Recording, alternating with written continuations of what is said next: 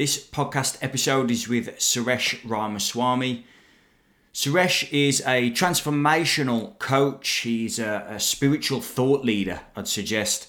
You can tell when you talk to him that the guy isn't just repeating what he's read. He's been there, he's got clarity.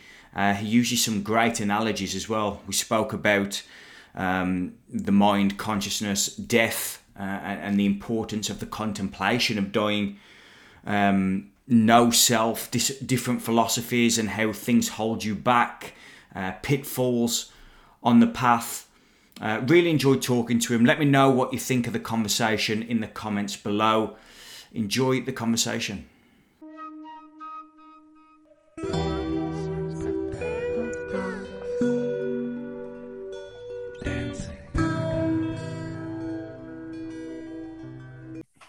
Suresh Ramaswamy, thank you for joining me. Delighted to be here. It's a real pleasure. Suresh, tell me a little bit about your background and your history. How have you got to the point of you teaching and spirituality and consciousness? Okay.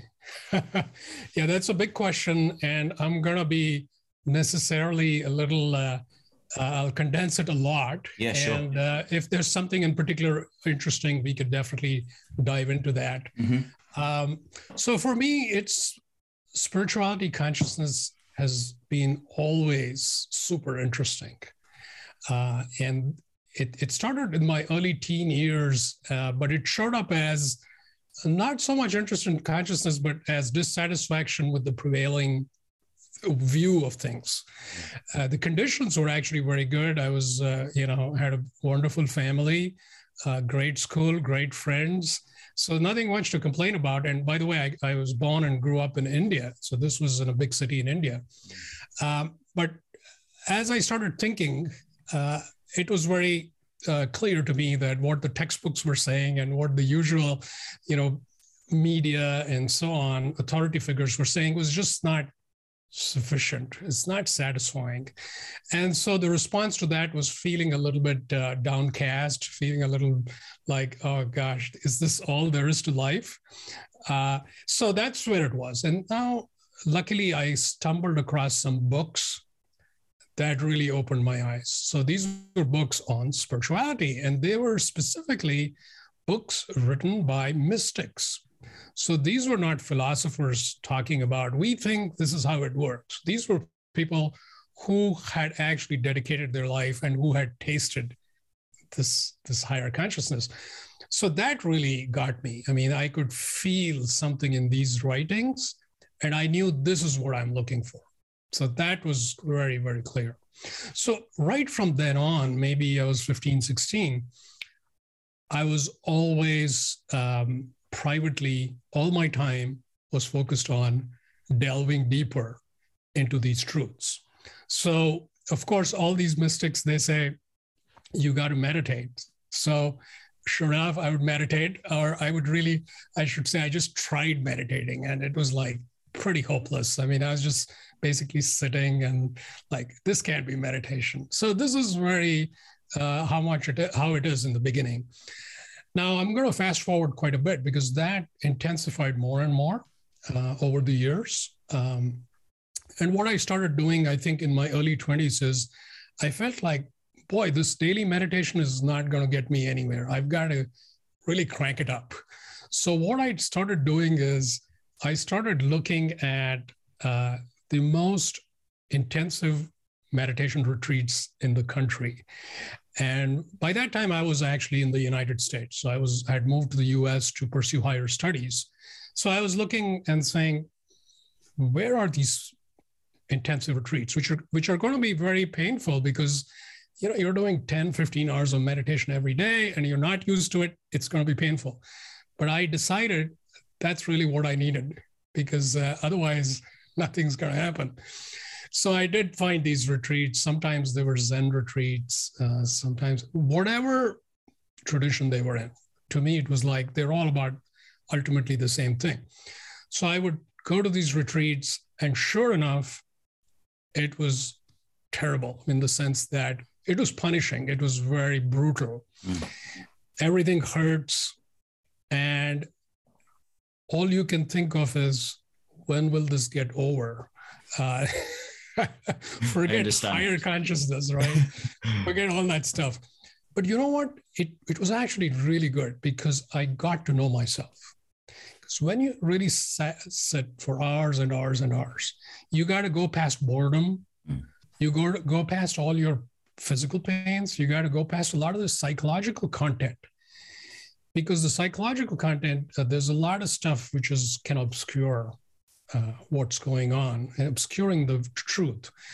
So a lot of cleanup was happening, although it didn't feel like that in reality.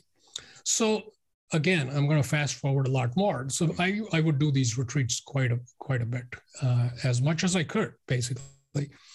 And then I actually started having a practice. I was having a daily practice all these years, but now it started to actually get some momentum. You feel the traction when you meditate and you mean business. There's a difference.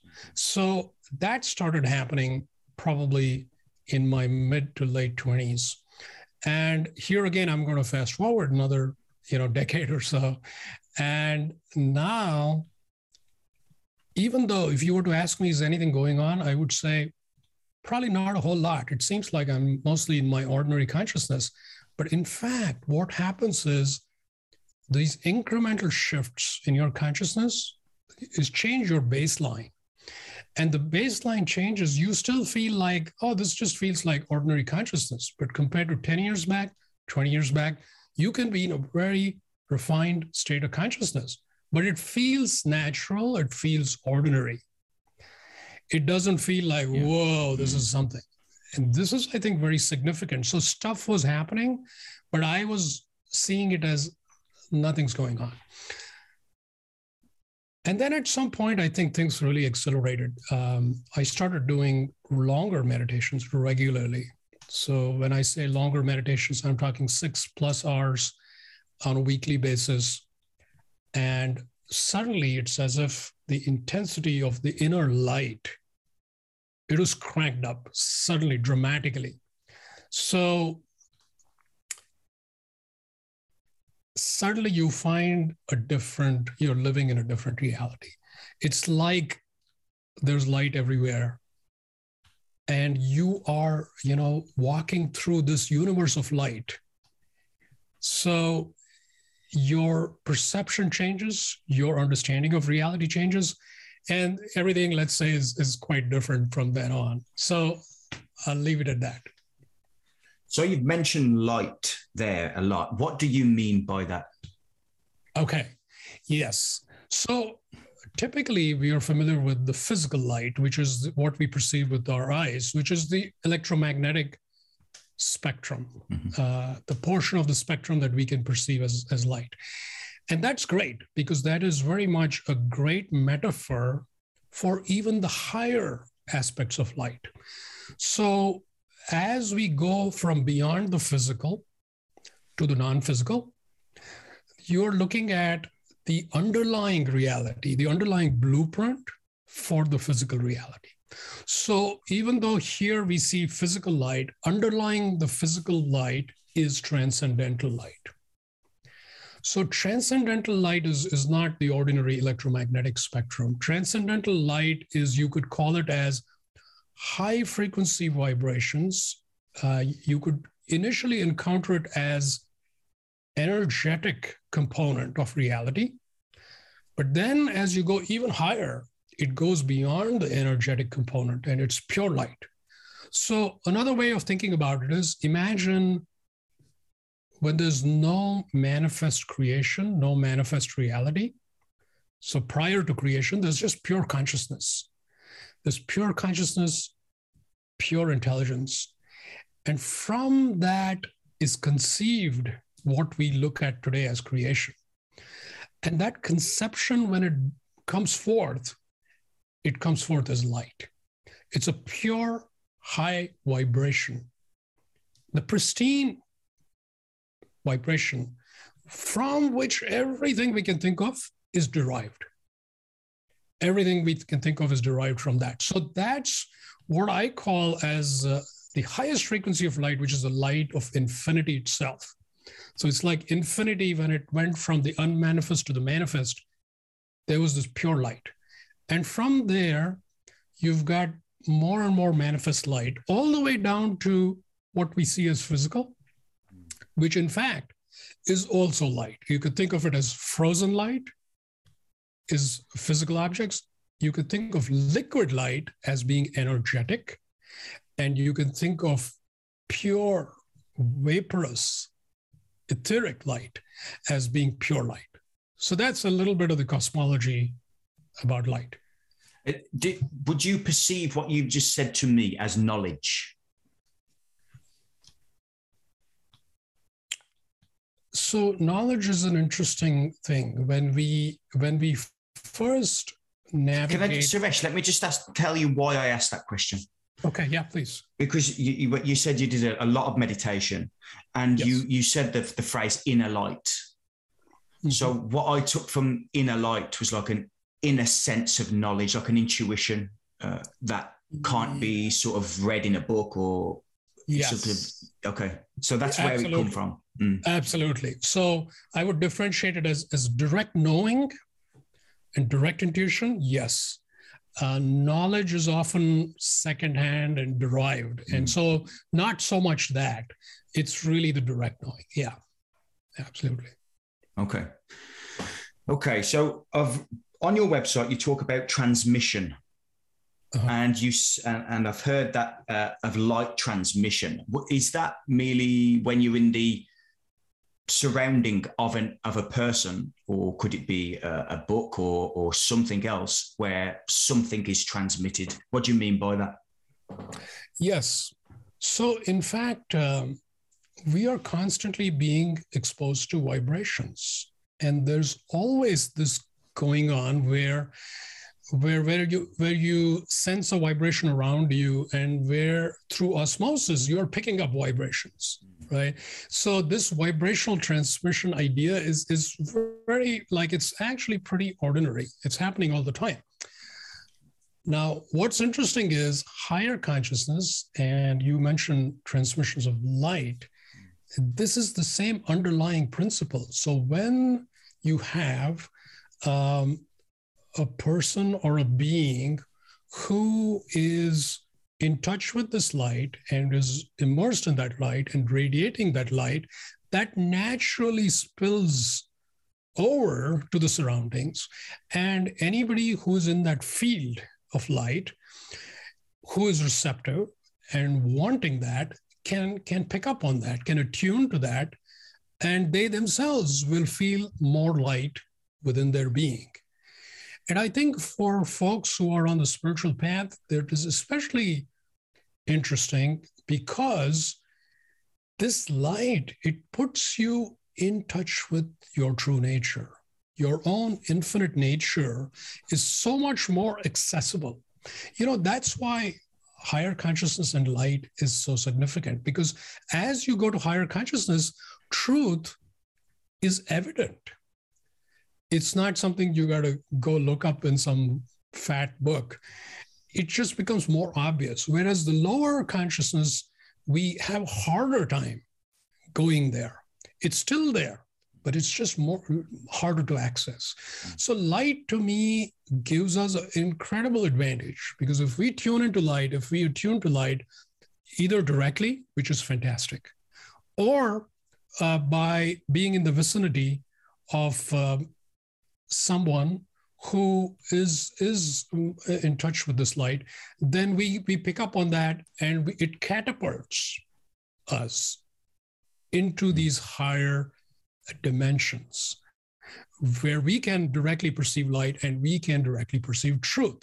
Because I think truth ultimately goes well beyond philosophy, it goes well beyond knowledge. Mm. And I feel if you were to think about intuition, what intuition means to me ultimately is not so much about having an inkling of what's going to happen tomorrow, or knowing who's going to call me in 5 minutes, these kinds of things. True intuition is knowing your essence, knowing your essence, because it is not possible to know your essence through any intermediary. You have to know it directly. And that is actually the highest form of intuition. Mm-hmm. So that's the only way, actually, to get to higher truths. There's no other way. Mm. So do you think that, obviously you did a lot of meditation, that was sort of the path you went down. Do you think that everyone who has, I don't know, some sense of awakening, if you want to label it as such, has to go through some sort of process? Or do you think that there is, for the lucky few, perhaps a spontaneous expansion? A great question, Alex. Thank you for asking that. That's great. So I have several things to say about that, and feel free to take me down a different path if you like. So I'm a big fan of meditation because it clearly, I felt, was a significant factor in opening up my consciousness. So having said that, I'm going to say something that seems very paradoxical, which is no amount of meditation is enough to get there. No amount of meditation. And it doesn't matter what technique, it doesn't matter what tradition. You know, I had to meditate a lot to find that it's not working. I've been there. Yeah. And I'm saying that's really as encouragement rather than discouragement, because you're actually still purifying your consciousness. It's not like the meditation was a waste. It's actually very useful, but you find that the highest truths, they don't really, they're not subject to any process. So you cannot say, follow this process. I'm going to give you something really good, A, B, C, do this, and you will find it. There is no such process. No such process, no technique, no procedure, no algorithm that will do it, including the best techniques of meditation. And so I found this myself, that it's very humbling, because when you really throw yourself into meditation and you're willing to do it, and you do it and do it and do it and do it, and it's just not working. It's not working in the sense that it's not taking you to the very highest, deepest truth. It is working relatively. You do feel shifts in consciousness. Yeah. But on the other hand, you feel like a complete failure because you're looking for the highest truth. You're not looking for this and that at that point. And it's pretty clear you don't have it. So this is very humbling. And this is why I feel you have to go way beyond meditation. And we can refer to that in many ways. But one way to talk about that is your entire being has to yearn for infinity.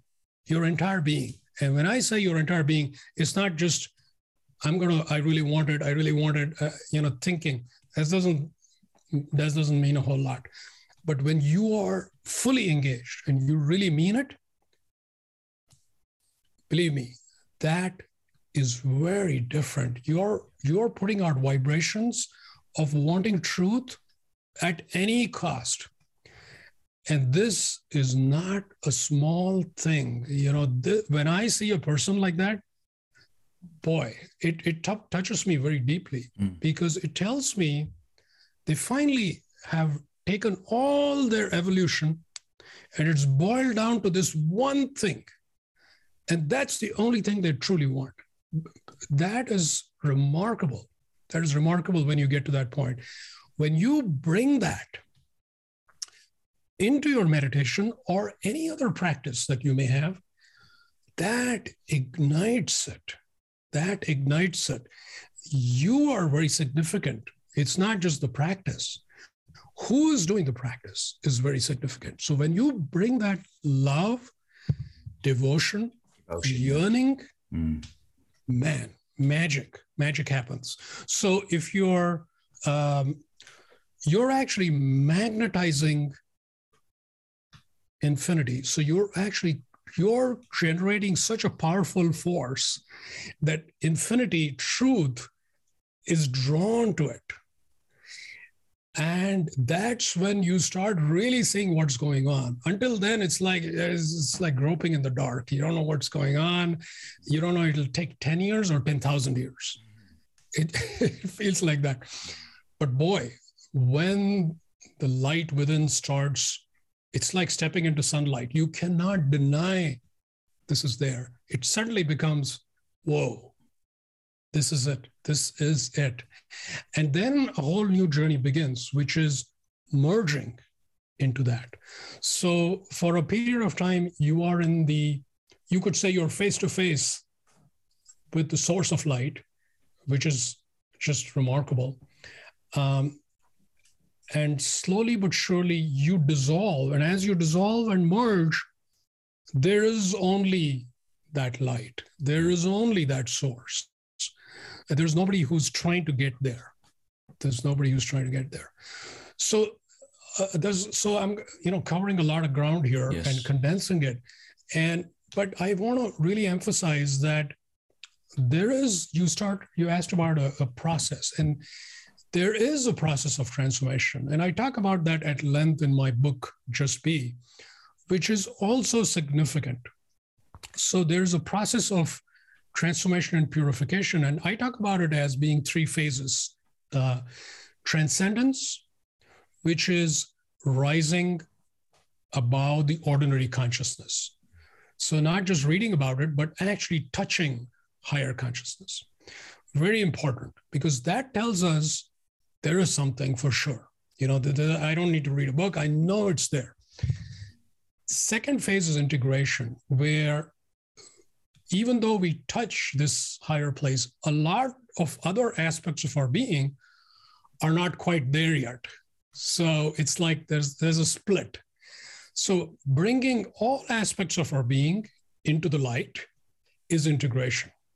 And that can take a while. This is not an overnight thing. And the third phase is embodiment, which is you are living from that place, which is also very important, because you have to demonstrate that you can abide in that, embody that in the regular day-to-day life, right? With the ordinary, all the relationships we have, all the work situations we have, it's got to be embodied in that context. Then you really are there. So these three phases would summarize the entire journey.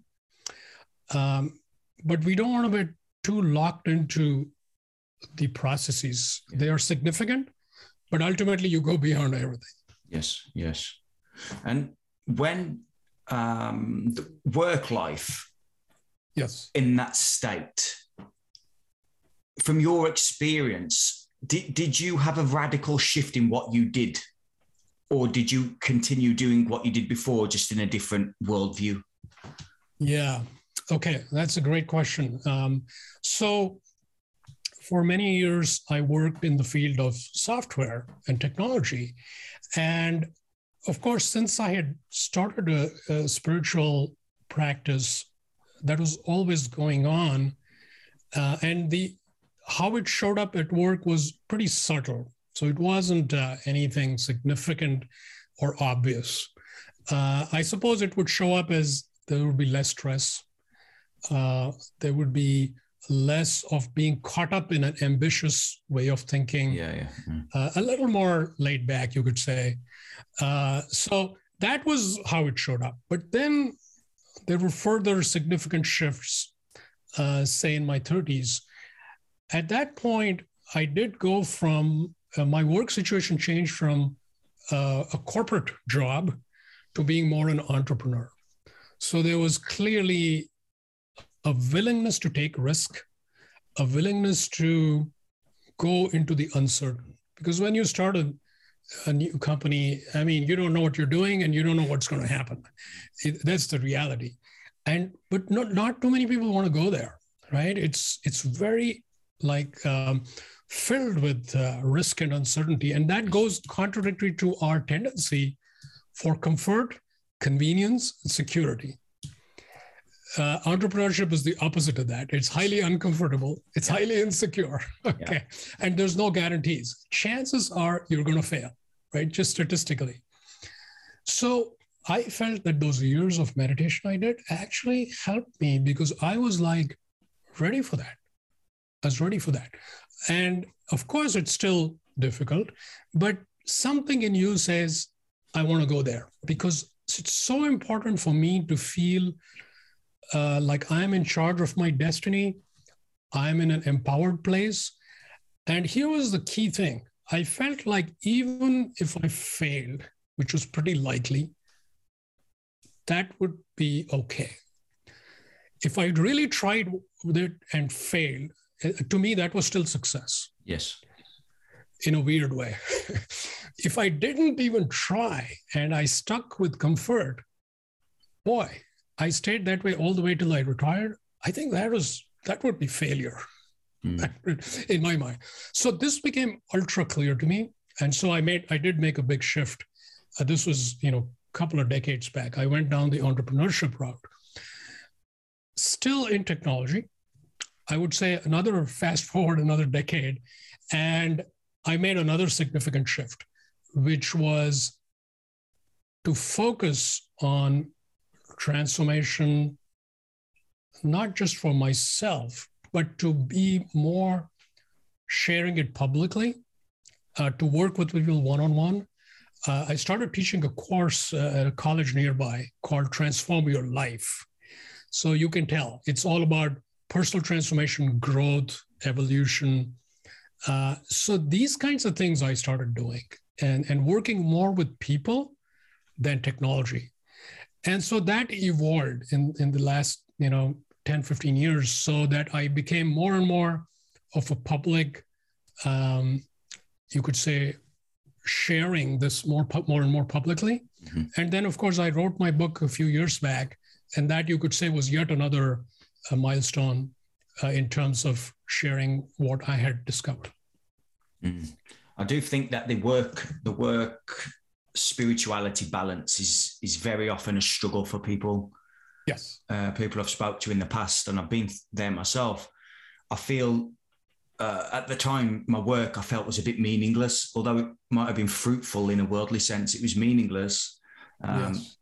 But in my mind, I was going, no, we need to be doing something, serving the greater good and all this. Yes.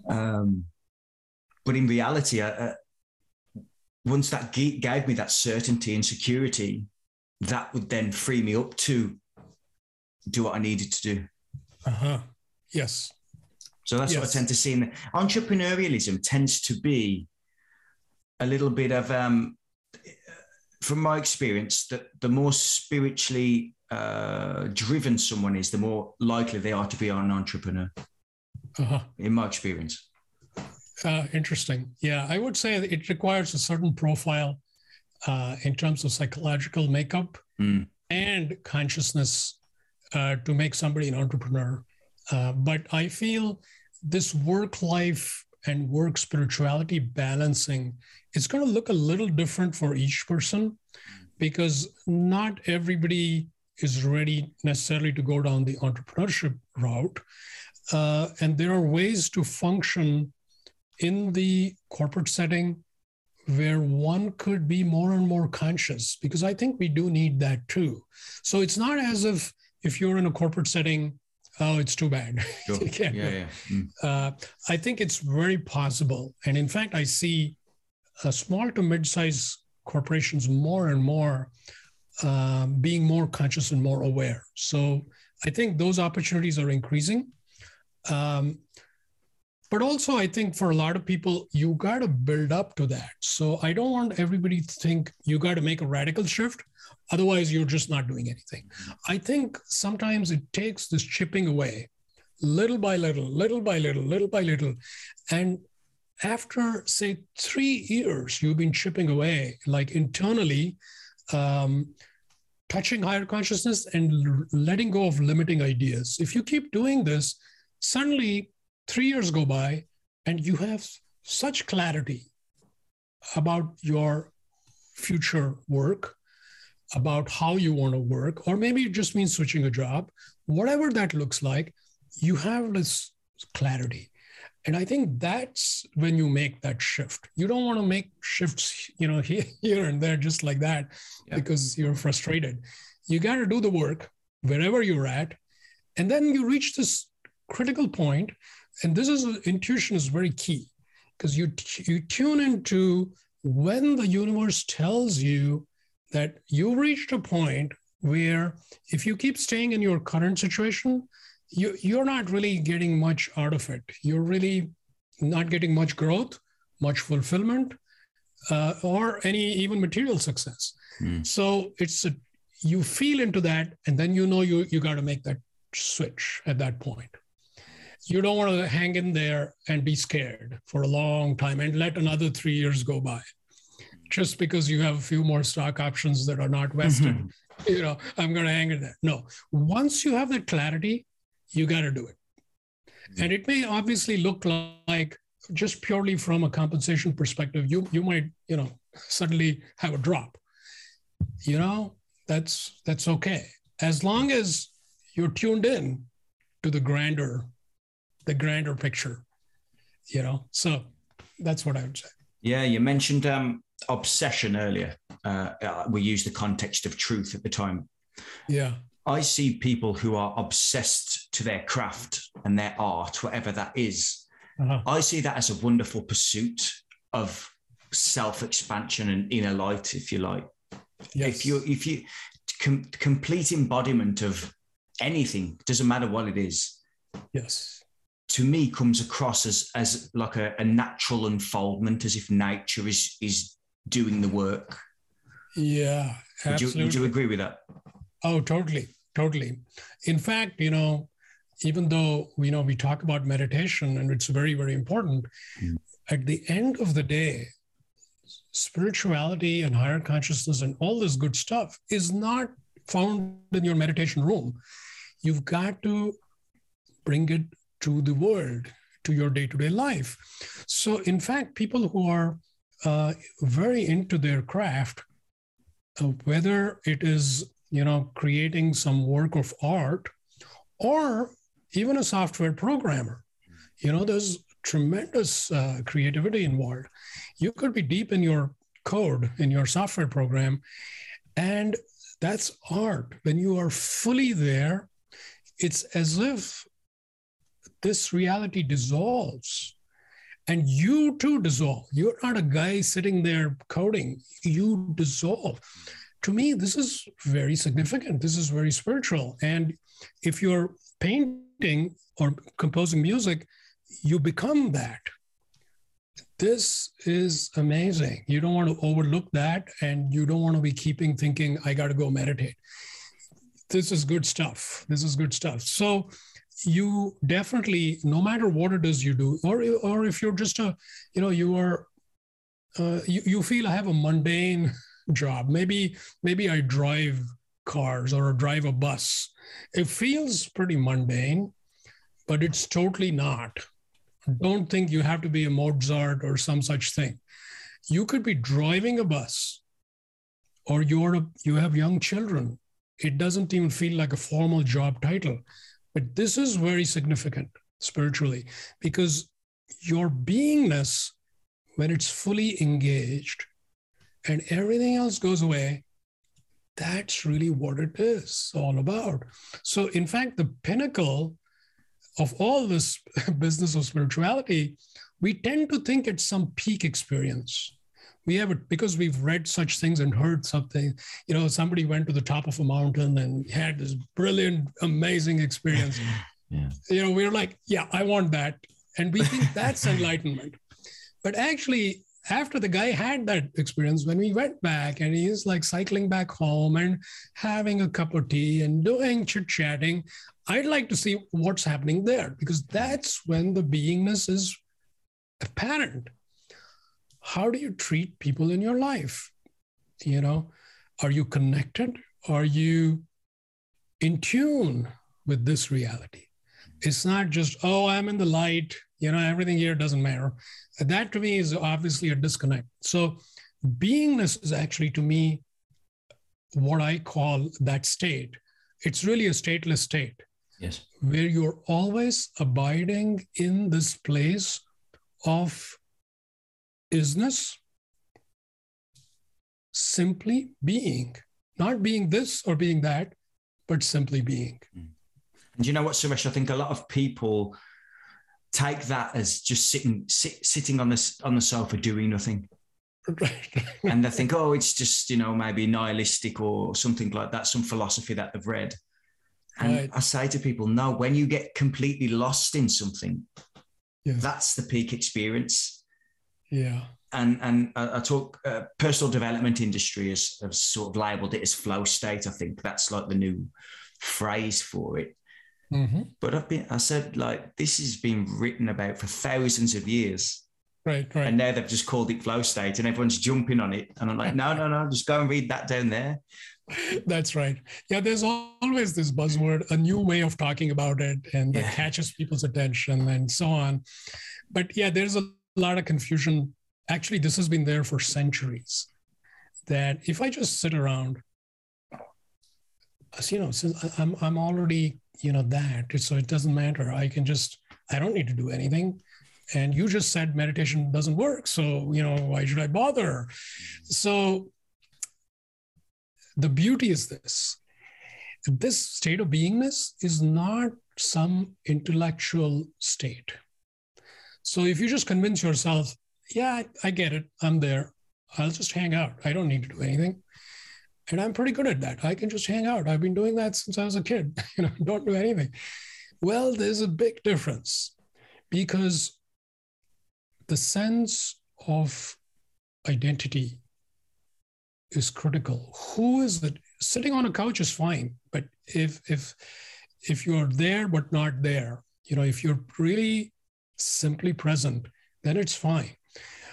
And if somebody is simply getting this intellectually and they just sit on a couch, it doesn't work, because life actually is brilliant. Life is, by the way, the best teacher by far. Oh, yes, yeah. By far, right? So what life does is it'll present a series of situations which will get you out of that sofa very quickly, because it'll turn up the heat. Mm-hmm. It'll turn up the heat, and you can't just sit around pretending, I'm there. You will feel the heat, and this will get you going. And this is the very positive aspect of suffering.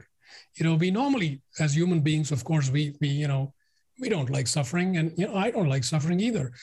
But suffering by far is the greatest motivator I've ever seen, because it gets us going.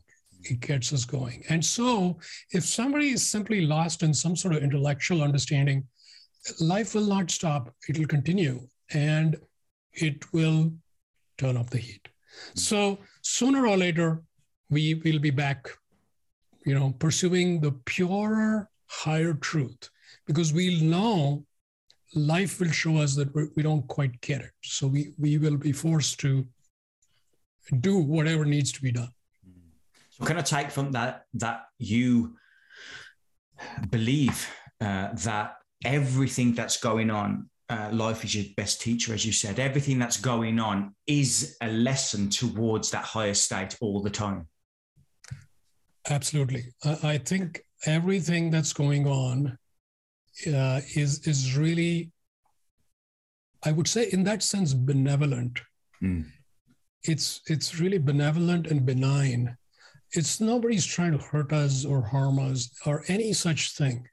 And this is what you really start seeing when you start seeing more of the bigger picture, that there is a tremendous amount of love and compassion that is packed into every plane of existence.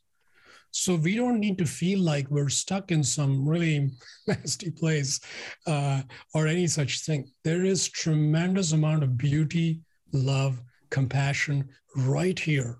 So the experiences, once we get past a certain point, usually we have a very strong finite identity, a sense of who I am, and that tends to bump up against experiences, and that hurts. Yes, yeah. But as we get more liquidy, as our sense of identity is getting a little more refined, you bump against things, but guess what? It doesn't hurt as much. You have started to learn the key learning. We have such crisp statements about all kinds of wisdom, but really, this tells me what's going on. If somebody is liquidy and they bump into experiences, that tells me they have evolved quite a bit because they're constantly able to be in a fluid state, and experiences naturally are not so harsh. Experiences become very soft. That's amazing. Whether it's a health challenge or a relationship challenge or anything, it feels soft. And then if we keep going further, then we evaporate. We're like gas. How does it look when you bump into something and you're a gas? It doesn't hurt at all. Mm. And that's the state we reach where experiences finally don't have anything to teach us in that sense. Experiences become simply revelations. Yes. Of higher realities, no longer that hurts, that doesn't hurt, I like that, I don't like that, etc. There's no dramatic story. It's all flowing through you. And you could put it another way. You could say that it's as if the universe, as if infinity is able to live through you so that it handles the experiences for you. So since you are not butting your head, it doesn't get hurt. It doesn't bump you in the head. The universe is constantly taking it on for you. And this is a beautiful experience because you can see you go through something which is obviously very painful, let's say. And you know that at some point or time in the past, this would have totally, hurt you so bad. It would have been traumatic probably. But now it just goes through you. It just goes through you. And infinity takes the impact, so to speak. And the same thing that was traumatizing is now such an intimate contact with infinity. It leaves you in tears, actually, tears of gratitude, tears of feeling that this whole thing is pretty real. What just happened, is not something you just thought about. It is felt. Yeah.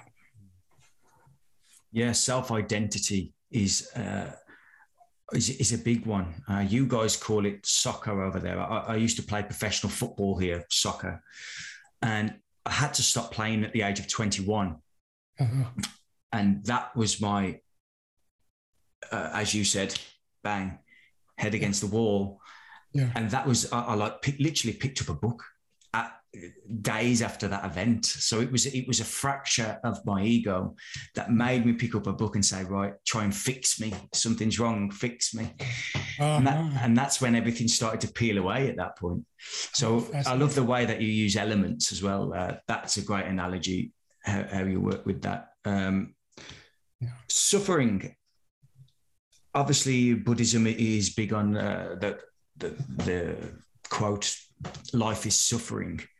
Yes. Do you agree with that, first of all? Or do you think that it's more of, if suffering wasn't there, if it wasn't in the coding, we wouldn't progress, we wouldn't move, it would be a stationary plane? Right. Yeah, I love the question. Love it. So firstly, I think, the first noble truth in Buddhism, it's typically misunderstood. It's as if people hear it as, oh, that's too bad. Sounds like, life sucks. It's all suffering. That's what it is. Actually, I see it as the Buddhist teachings are saying, we get it. We get where you're at. Because the human experience, sure, feels like suffering. If you've lived long enough, you feel, man, yeah, there's suffering.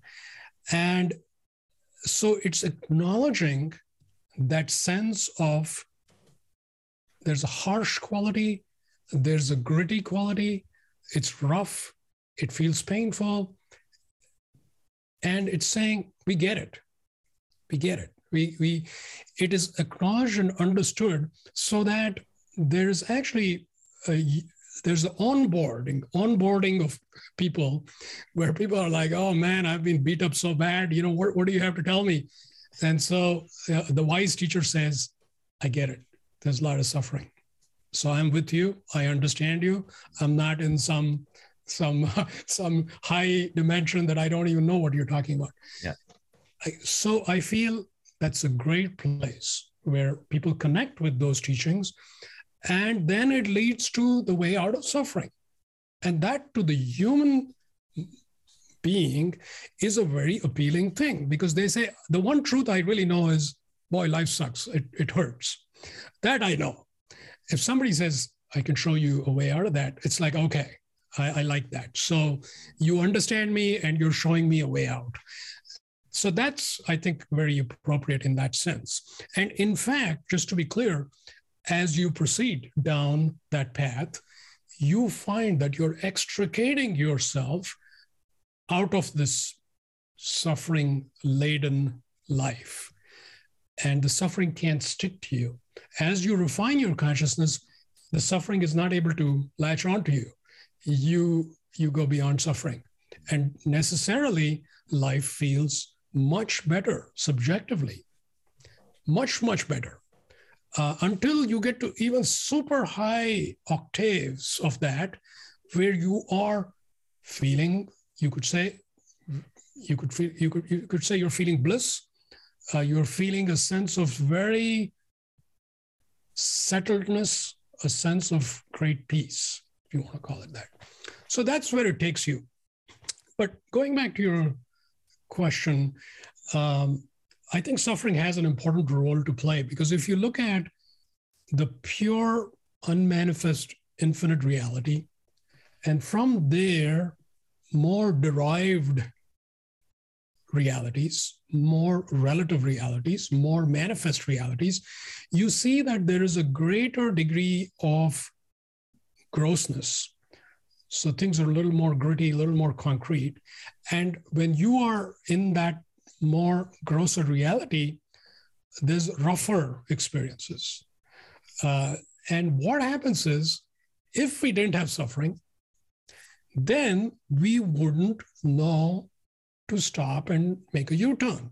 We would keep on going to more derived realities, more manifest realities, thinking, what else is there? Let me keep going. Maybe that is the way to go.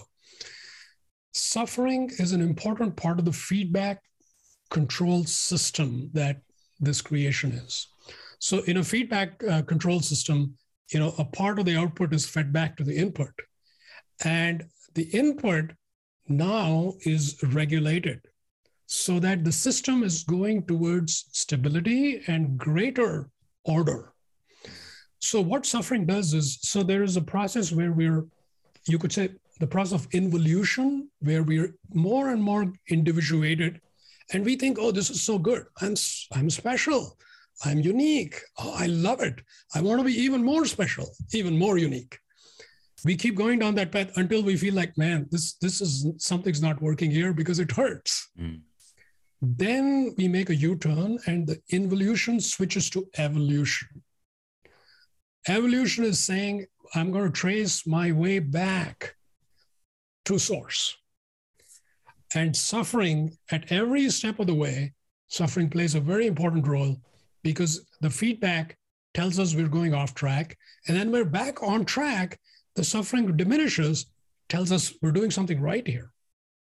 So we can keep going down that path. And we do find that suffering has dramatically reduced. And we find that suffering was previously attributed to outer circumstances. We find that all that suffering was mostly me, actually, which is rather shocking. If you tell that to a person who is still going down this outward facing journey, they will be like, you don't get it. You don't know what happened to me. Yeah. I grew up in this inner city and people beat me up. I was bullied. Then I got into terrible relationships. And then I had all these things, which seems all outer realities. They are like, I'm just fine. I didn't do anything wrong. But once you get it, you start seeing that actually, yes, there was some outer stuff, but I had the biggest role to play. I was the biggest reason for my own suffering. And oh boy, it's very depressing, but it's also freeing. It's also freeing. That says, okay, now I know what I need to change. I just need to change myself. I don't have to change my family, my community, my country, my world. I have to change myself. And that's going to have the biggest impact for me as well as for the collective. That self-responsibility is very often rejected, though, isn't it, by the ego? Because then it's a sort of attacking itself. If it accepts that self-responsibility, it diminishes itself. So it's very difficult unless people are aware of what's really going on in the mind. Right. Then they're just going to be living in self-deception and self-illusion. Right. So this opens up a great topic, which I think people will find interesting, which is, you're exactly right. The sense of self says, why should I attribute it all to myself? Because then I am becoming the biggest problem. I don't like that.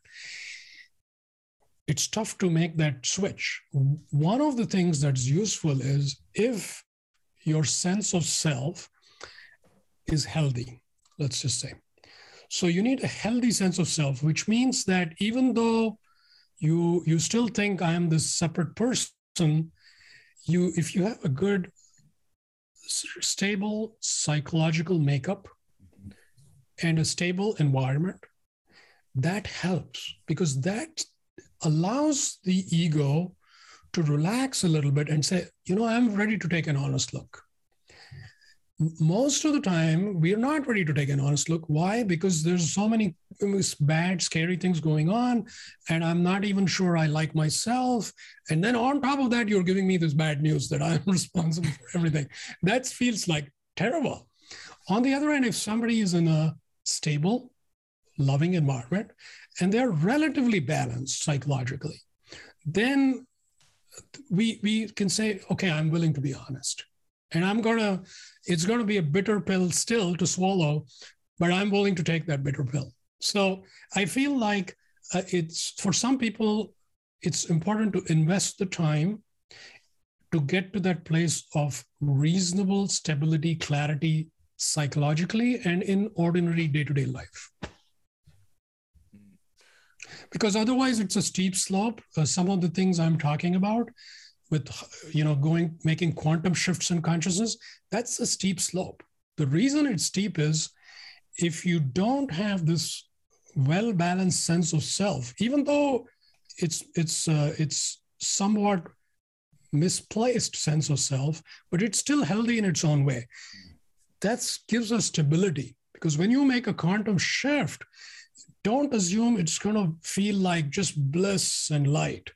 When you make a quantum shift, part of you will feel wobbly. You almost feel a little disoriented, a little lost, and you almost feel like, did I actually move in the right direction? I'm not so sure. This is all okay. It's all okay, because part of us is still trying to get oriented. It takes a little time. But what helps, among other things, is to have this healthy sense of self. Other things that help is access to, of course, resources, whether it's a community, which is, talking about higher consciousness, or a guide or a teacher. Those things also help. Although, would I be right in assuming that the sense of self that you're talking about is actually a construct? Although, yes, it serves, it's got utility, it is a construct in reality. Yes. Yeah, totally agree. Totally agree. So it's almost like these are things we will discard and things that are not ultimately absolutely real. But we also have to respect the relative. This is very important. Absolute truth is absolute, but relative truth is we find ourselves in the relative reality. So you cannot just shove it away and read a book that says, oh, absolute truth is the only truth there is. And if you do that, now you're going to end up with a split in your being, which you will have to integrate. You can't just walk away with that. So in fact, you've created a situation which you'll have to work through at some point.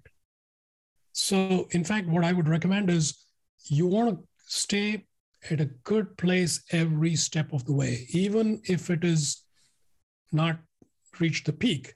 You say, part of me, yes, I'm somewhat lost in this reality, but it's okay.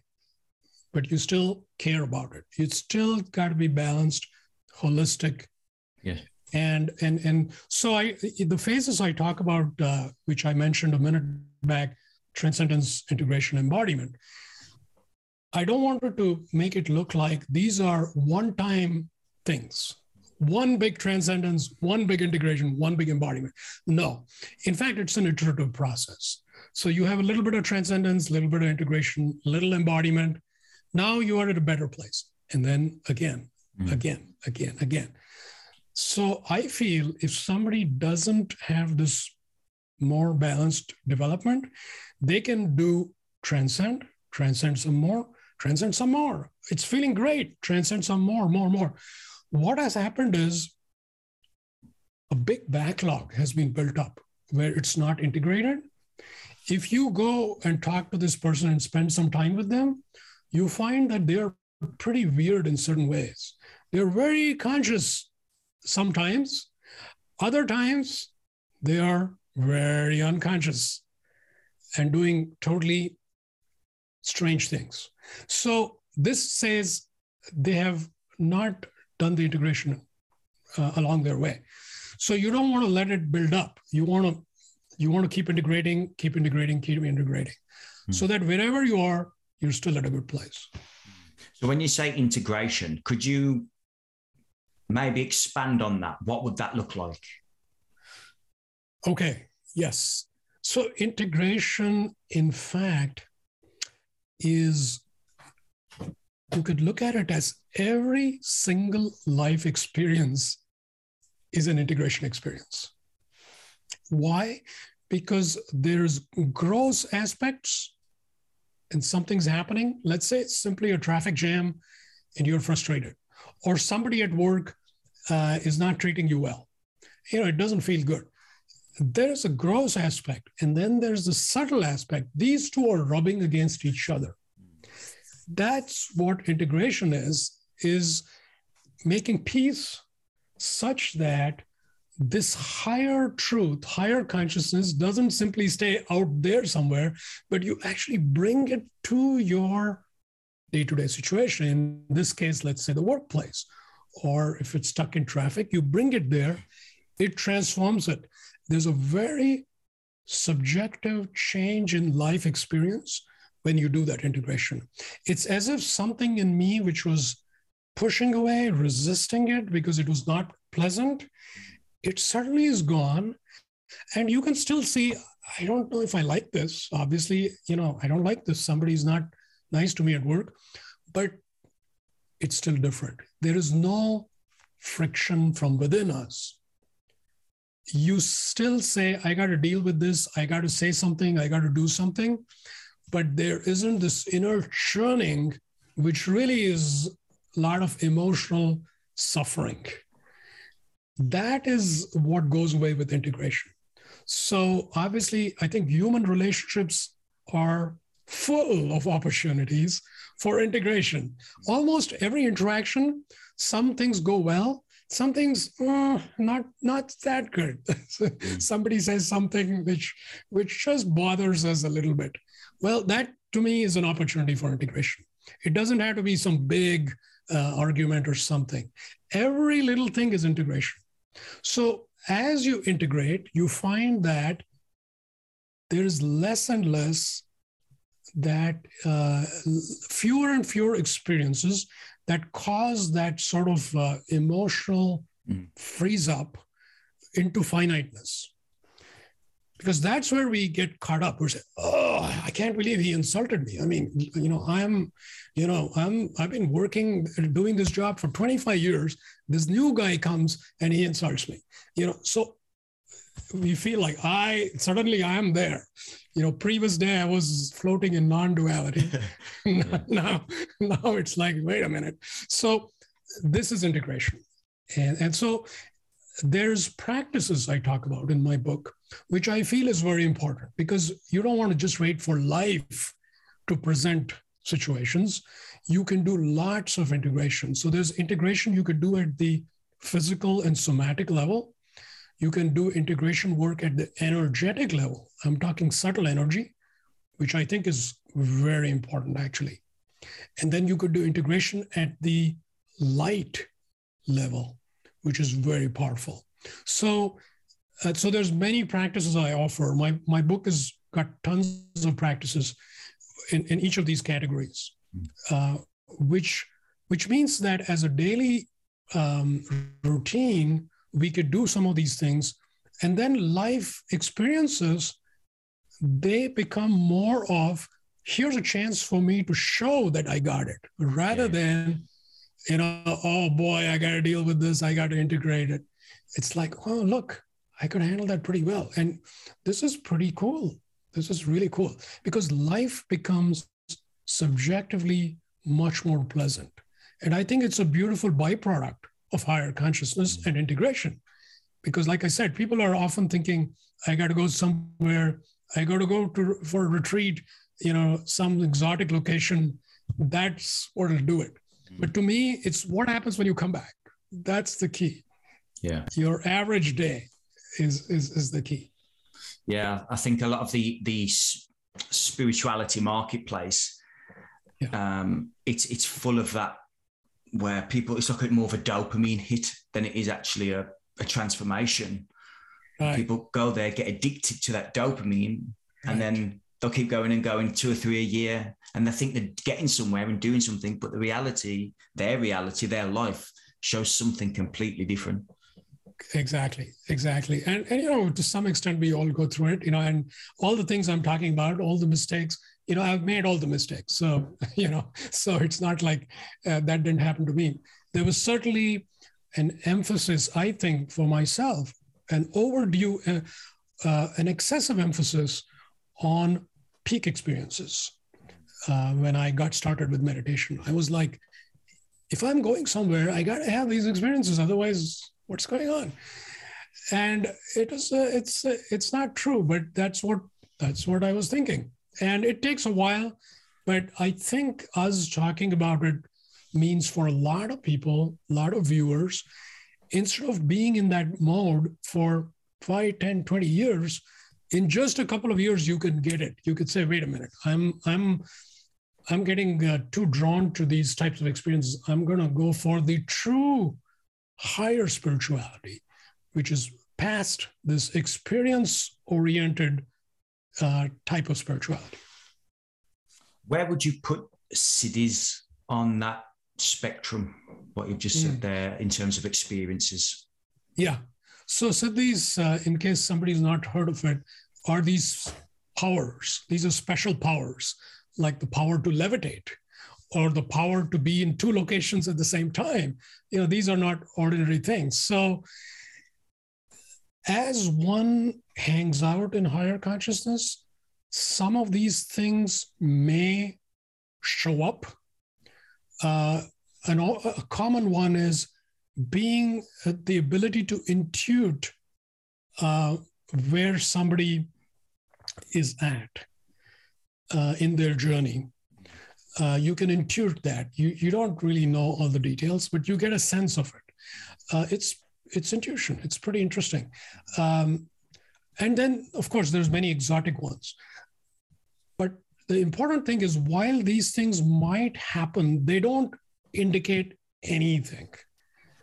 So in fact, it is possible to pick up on some of these things and be not anywhere close to true freedom, true realization. And so this can be very misleading, because here's a person, let's say, who can levitate. And, the average person is going to be like, wow, they can levitate. That means, obviously there's something amazing is going on here. Nothing, no such thing. It doesn't mean anything, actually. So we don't want to be thrown off. And I think this will become apparent, let's say, a few centuries from now, where more and more people are in higher consciousness, just like that. It's no big deal. And it'll be more common to run into these powers. And we realize it's just not a big deal. It's just not a big deal.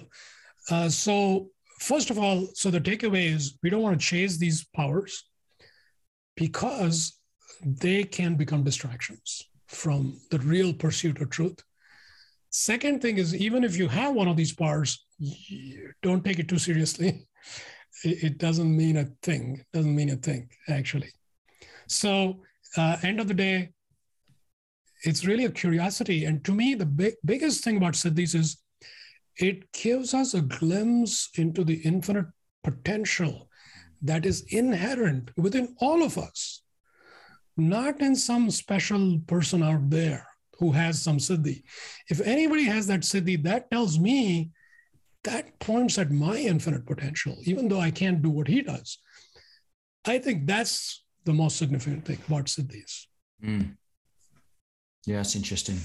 You mentioned in there then that about in a few centuries, maybe people will be at a higher state as a collective. Do you think that consciousness is always going in that direction? Or do you think there are rises and falls if you look at the Hindu yoga cycles and things like that? Yeah. So if we were to look at almost like a stock, plotted on a graph, if you look at it, it's always up and down, up and down. Oh boy, it's fluctuating all the time. It's like that if you look at it at a close distance.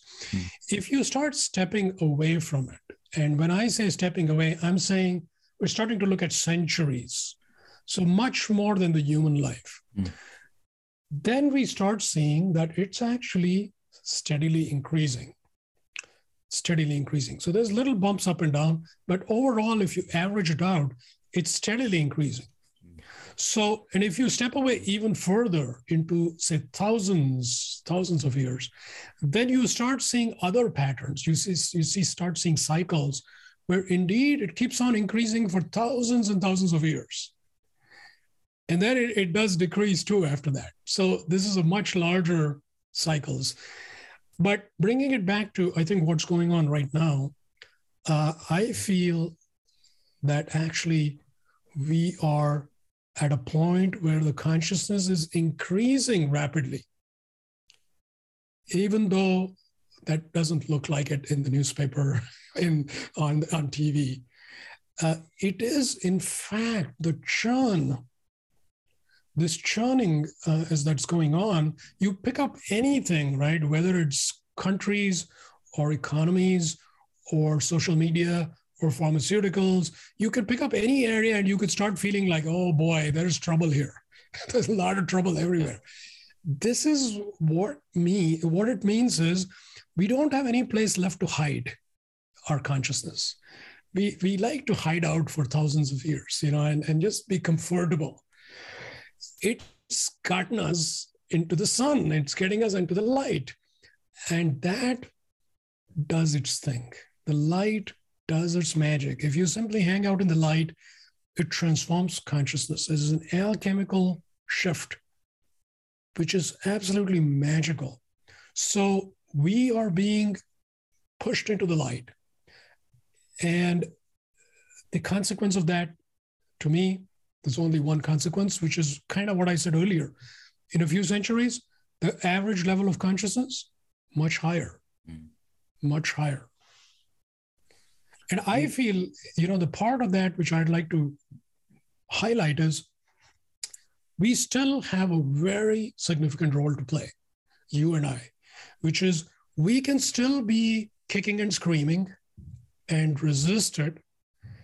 And we can kind of have a much more turbulent experience, much more choppy. And if that's what we want, that's what we get.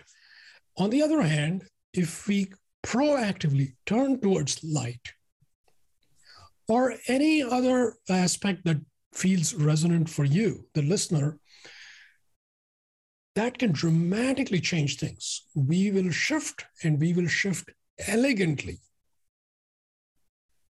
And who wouldn't like that? I know I would love that. And I feel this is very, very possible.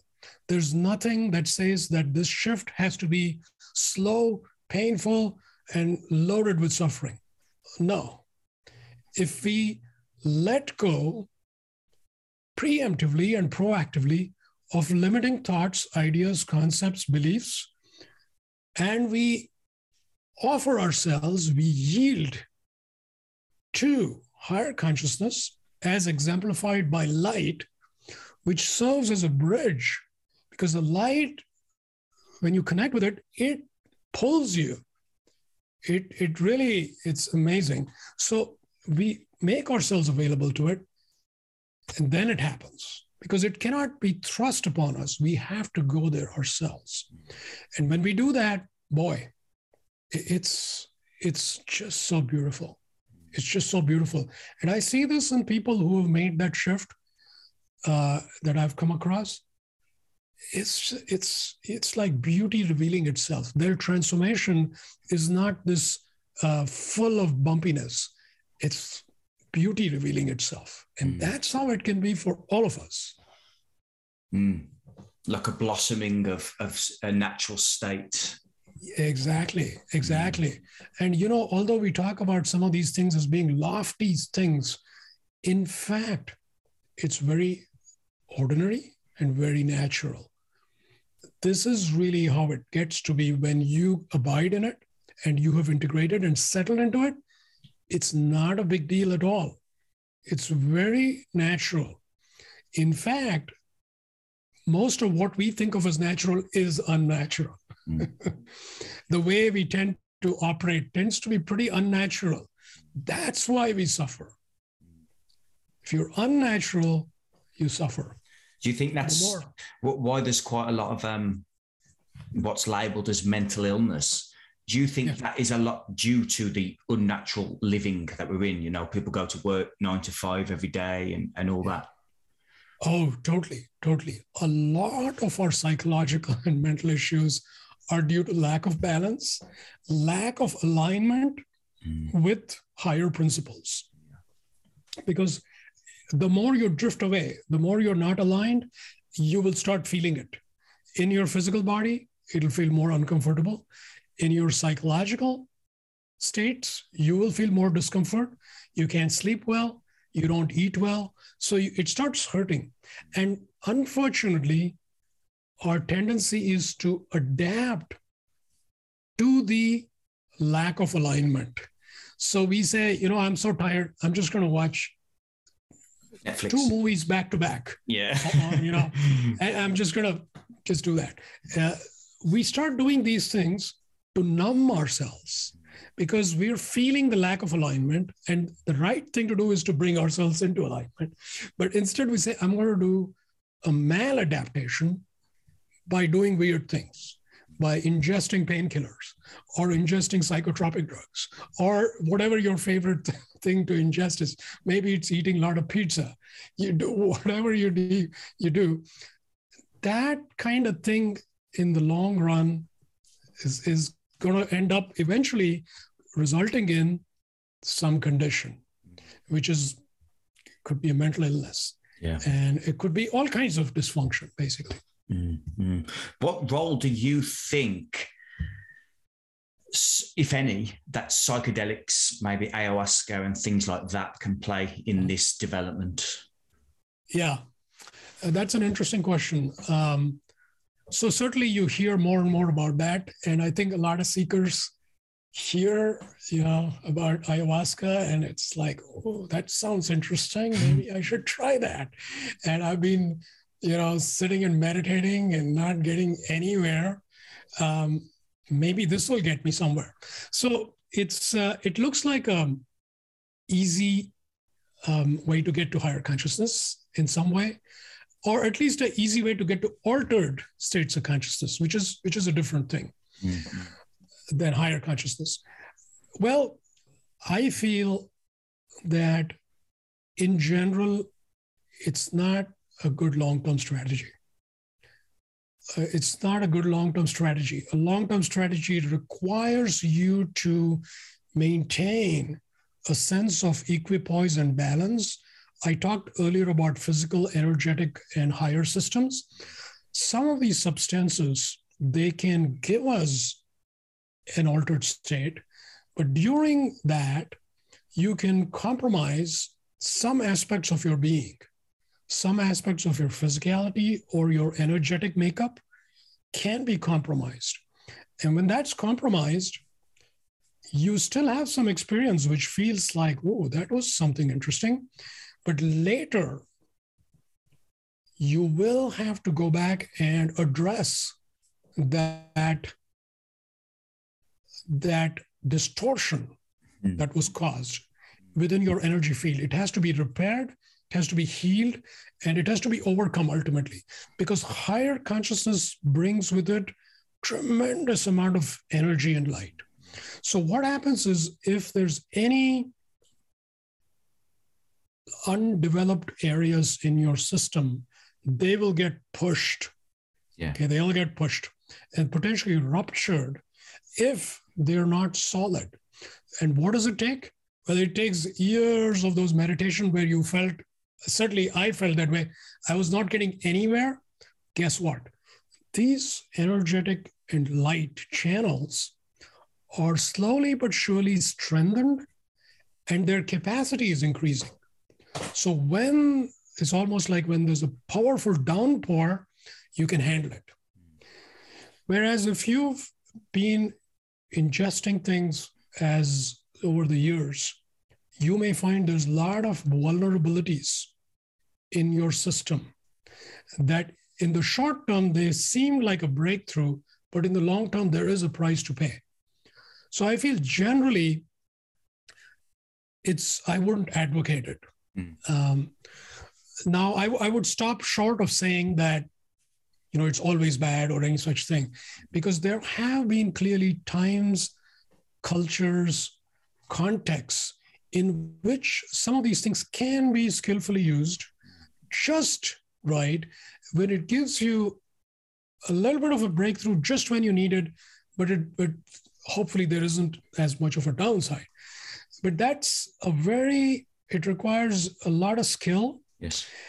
It also requires a lot of development. And this is the part which I think sometimes people miss out on. They think I'm just going to show up and it's going to happen.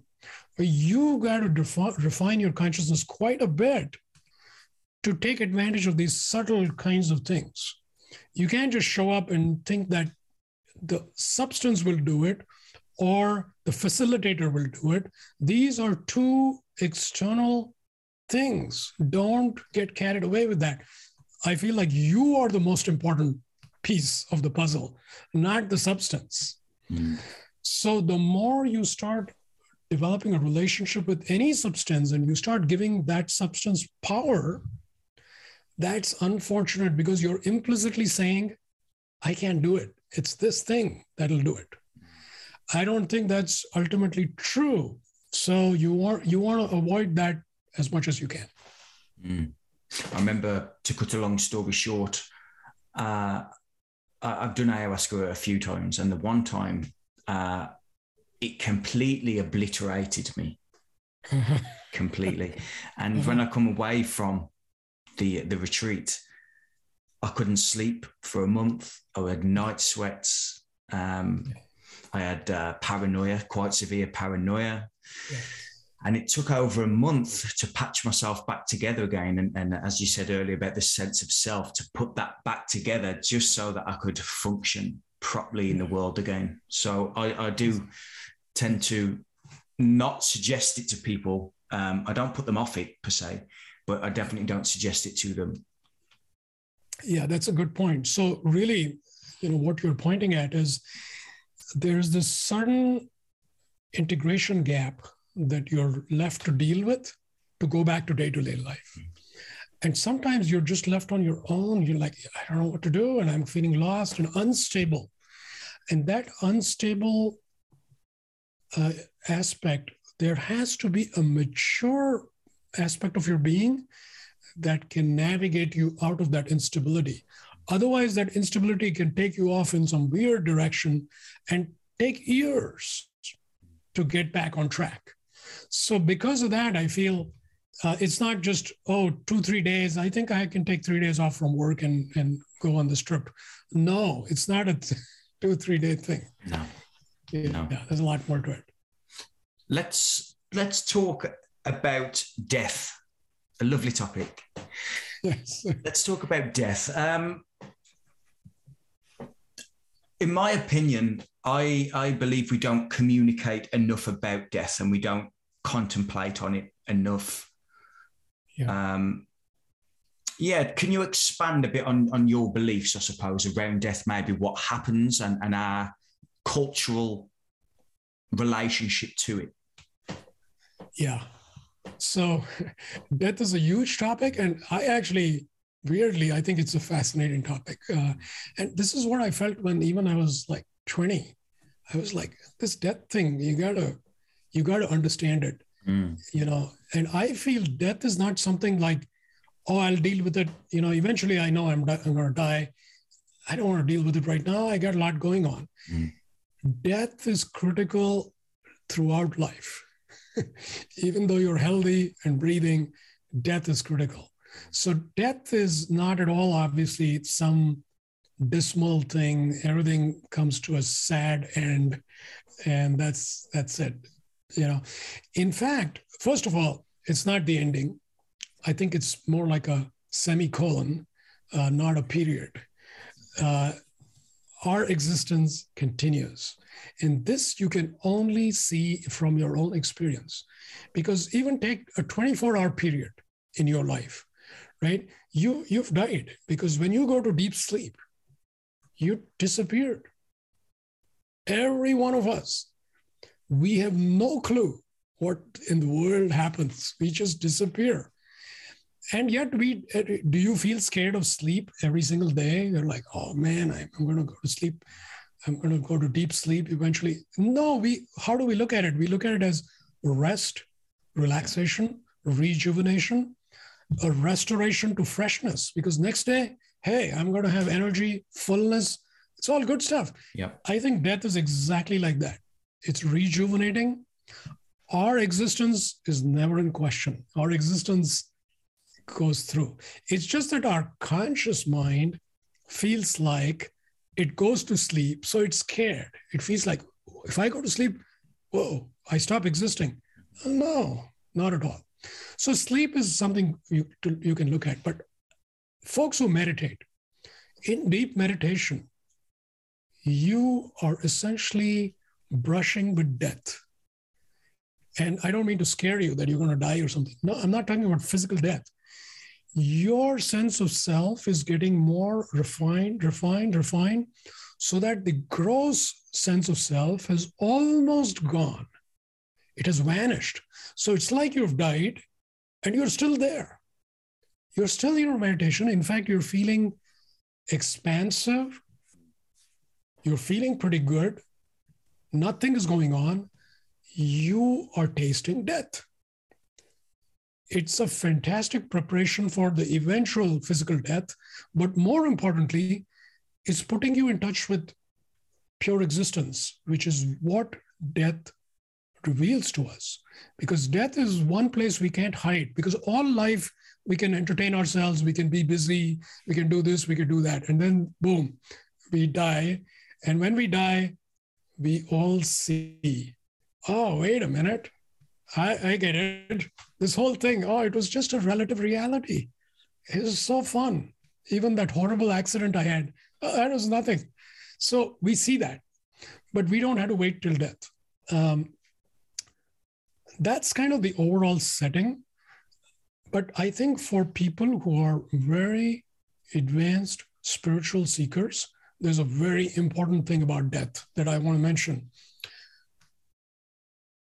As your state of consciousness, as your level of consciousness keeps going higher and higher and higher, we feel that it's going to feel good. It's going to feel better and better and better. It's going to feel more and more blissful. Bring it on. I'm here. Actually, it's not like that.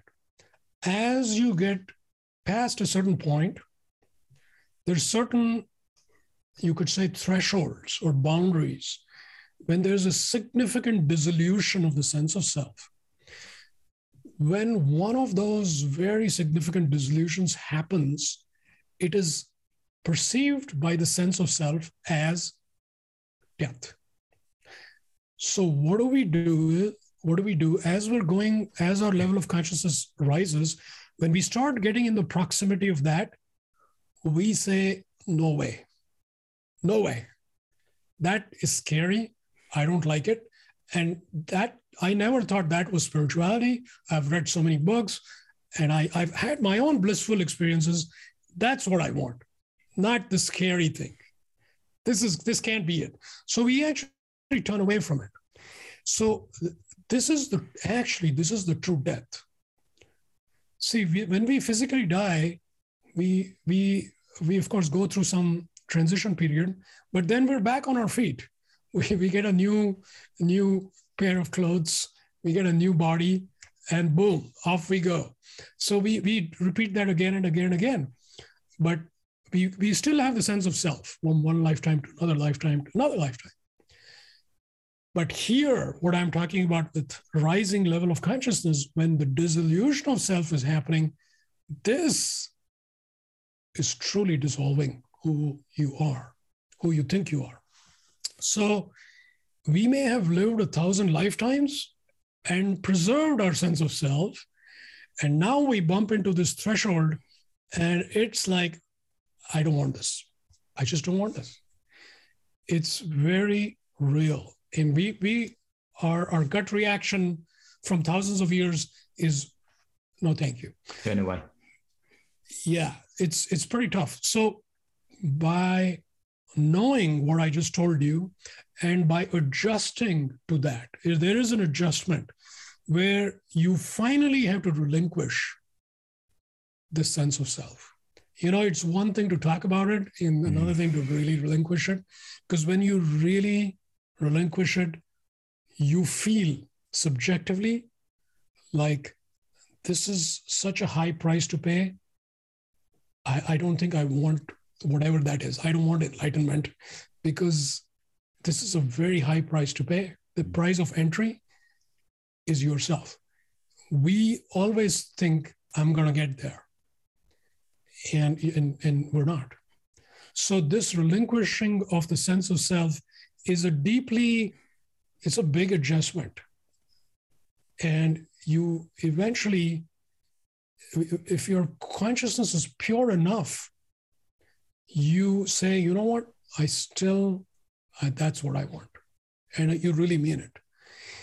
And then you relinquish yourself, you truly dissolve once and for all. This is the true death. Your physical body is fine, but you're gone. And then you cross that, you go past that. But it's like, it's debatable if anybody really got there because you dissolve your sense of self. So it's almost like it's something gets there, but you can't say what it is. So you can never claim to go to enlightenment and, put your flag that I made it. You can't make it. You just can't go there. An analogy I like to give is about, if you think of the sun, for us, sun is the source of light and life on earth. And sun represents the source of light with a capital L. So there's like a cosmic sun behind the sun. Yeah. And the cosmic sun radiates cosmic light.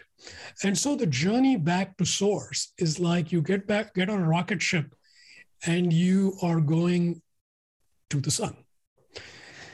And if you think about a couple of things, what happens is, first of all, to get free from the gravitational pull of Earth, it takes a lot, right? You can't just say, I'll jump and I'll be there. You can't. This is the force of the field of consciousness on Earth, which is very finite. It's not a word in English, but it's very finite centric. It's finite. So it tends to pull you. But with a lot of propulsion and a lot of, if you really want it, you can get this rocket ship to take off and escape the gravitational pull of Earth. But even if you escape the gravitational pull of Earth, you're not on the sun yet. You still have a long journey to go. And Earth is still exerting gravity. Even though you're not on Earth, you are still fighting the gravitational force of Earth.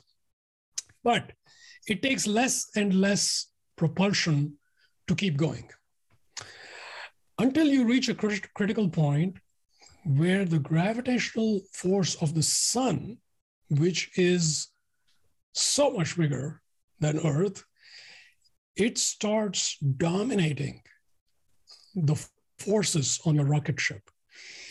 You can feel it within your being when that happens. It may take years of working, but boy, when you feel that, you feel like, whoa, something is drawing me. Until then, I'm pushing. But now I'm being sucked into the sun. It's amazing. And that goes on for a period of time because the sun is still at quite a distance. But guess what? As you get closer to the sun, what happens? You don't have your nice rocket ship intact. The heat and light is so intense that everything disintegrates into liquid, gas, vapor, plasma, everything. You can be sure. Your wallet, your favorite picture, everything is gone. And so you get to the sun eventually, but what gets to the sun? And by the time you get there, there's nothing left. There is nothing left. So that's obviously a metaphor. Good analogy. Mm-hmm. Yeah. But it helps to see that no rocket ship can get to sun, right?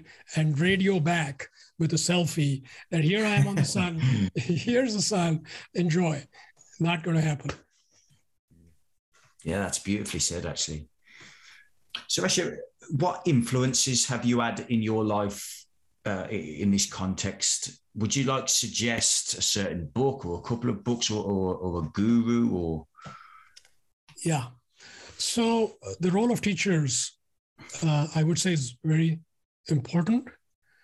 It can also be a source of confusion. I know for me, the first books I read, which were typically by yogis, was incredible. Most of them, had passed on many years back, but their writings were amazing. And it's not as if there's this one book that I would recommend for everybody, but one of those books for me was Autobiography of a Yogi by Paramahansa Yogananda, which is a classic. Everybody's probably heard of it. It certainly, I walked away with, this thing is real. It's not just some beautiful fantasy. This is real. And not only it is real, it's real for you. So that was a big influence for me. There were numerous books along the way, but I feel many of my most significant influences have been, I would say, light, infinity itself, I feel has been my real teacher when I step back and look across, the centuries. And infinity has presented certain resources that I needed from time to time. But really, in terms of a physical teacher, I haven't really worked with like one teacher that I would say, this is the teacher. I would tell everybody, find what resonates for you, go with that resonance, and let that resonance be a deeply felt resonance, not just intellectual rapport, not just that, but a deeper tuning in, because the best teachers are teaching well beyond the words. And to really get what they're offering, it takes that attunement and resonance. So look for that quality in any of the teachers you come across. And I think that will take you to the best thing for you at this time. Because there can be teachers at every level. And I think all teachers are playing a great role in their own way. And when you're ready for a higher teacher, that will become a pattern. I think there's always been a bit of a conversation to be had by various different spiritual people, whether the role of a teacher is actually a hindrance or of benefit. I mean, a big influence in my life was, Jiddu Krishnamurti and UG Krishnamurti. Yeah. The two of them. And UG Krishnamurti is very, personality-wise, he's like, that's how I communicate. It's like, boom, very sharp. Whereas Jiddu is a lot softer and everything. And I was like, I resonate more with UG, but I'm picking something up from Jiddu. And UG said, no, leave the teachers, waste of time. And Jiddu's like, no, you need teachers. I was like, my mind's going, which way we're going to go? Yes. I think like any good resource, like take, for example, like food and nutrition, is food good or bad? Well, it depends on what you eat. I wouldn't say anything you put in your mouth is good food. There's good food, there's wholesome food, there's nutritious food, there's food just right for you, there's bioavailability, there's so many things. So I would never say food is all good or food is all bad, or teachers good, teachers bad. It depends on what teacher you engage with and how you engage with them. So they need obviously to be pretty pure, but your purity and clarity and intentionality is actually very, very significant. That actually is your biggest thing that you directly control. And that will make you resonate with just the right teacher. So you end up having a more positive relationship with the teacher, and you take the best of what that teacher has to offer, and it all works as it's supposed to. So you avoid the dysfunction aspect of it. Yeah. What would you suggest to avoid on the path? Oh, that's a pretty broad question. Yeah, it's broad, but saying maybe something that many people perceive to be a so-called good thing. Got it. Yeah. Yeah.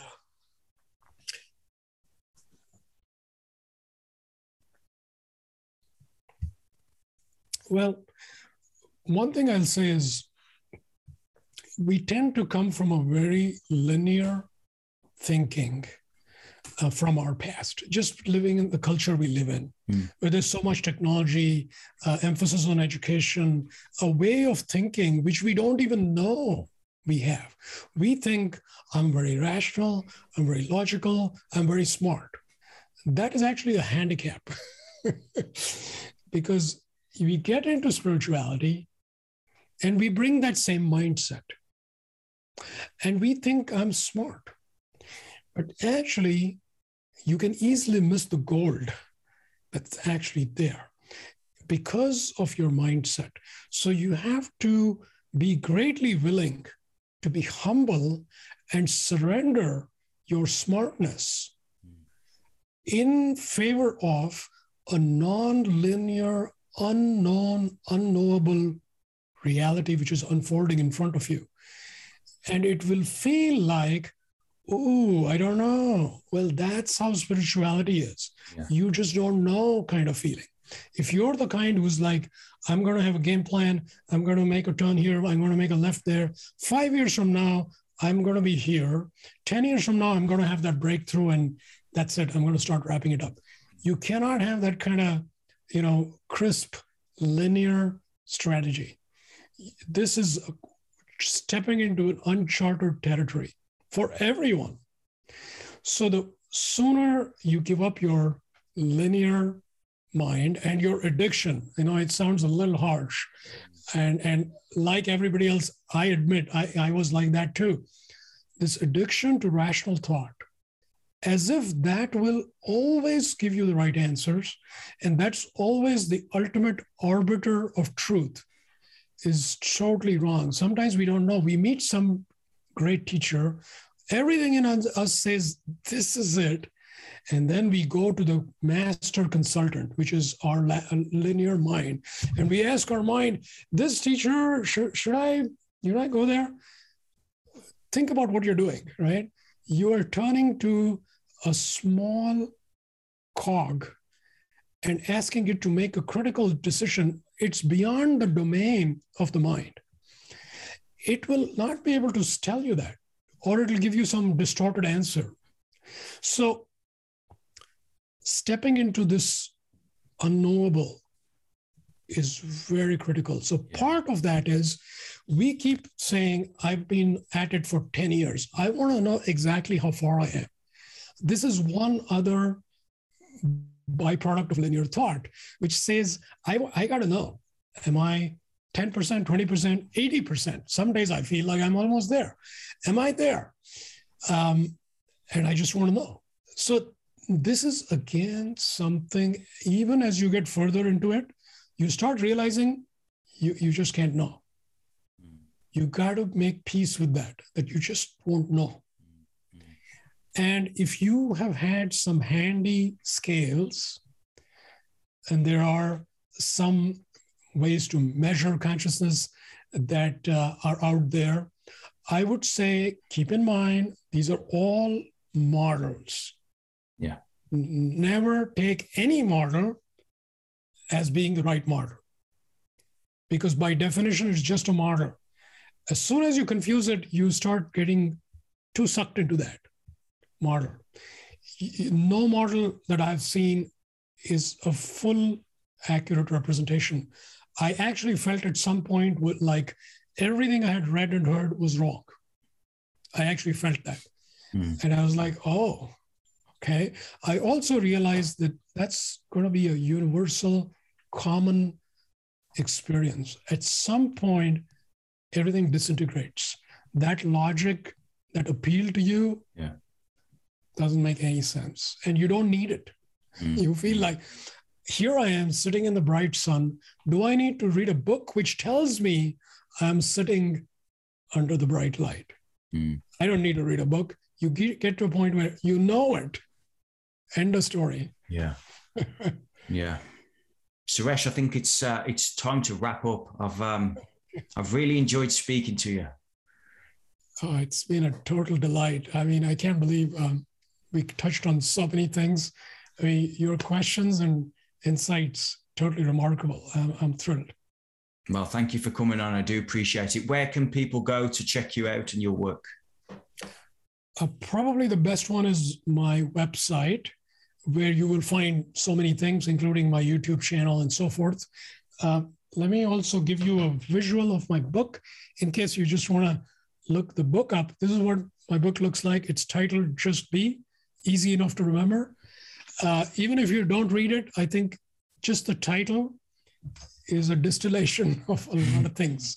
Yeah. So just remember the title. But you could do a Google on Just Be. My website is justbebook.org. Justbebook.org.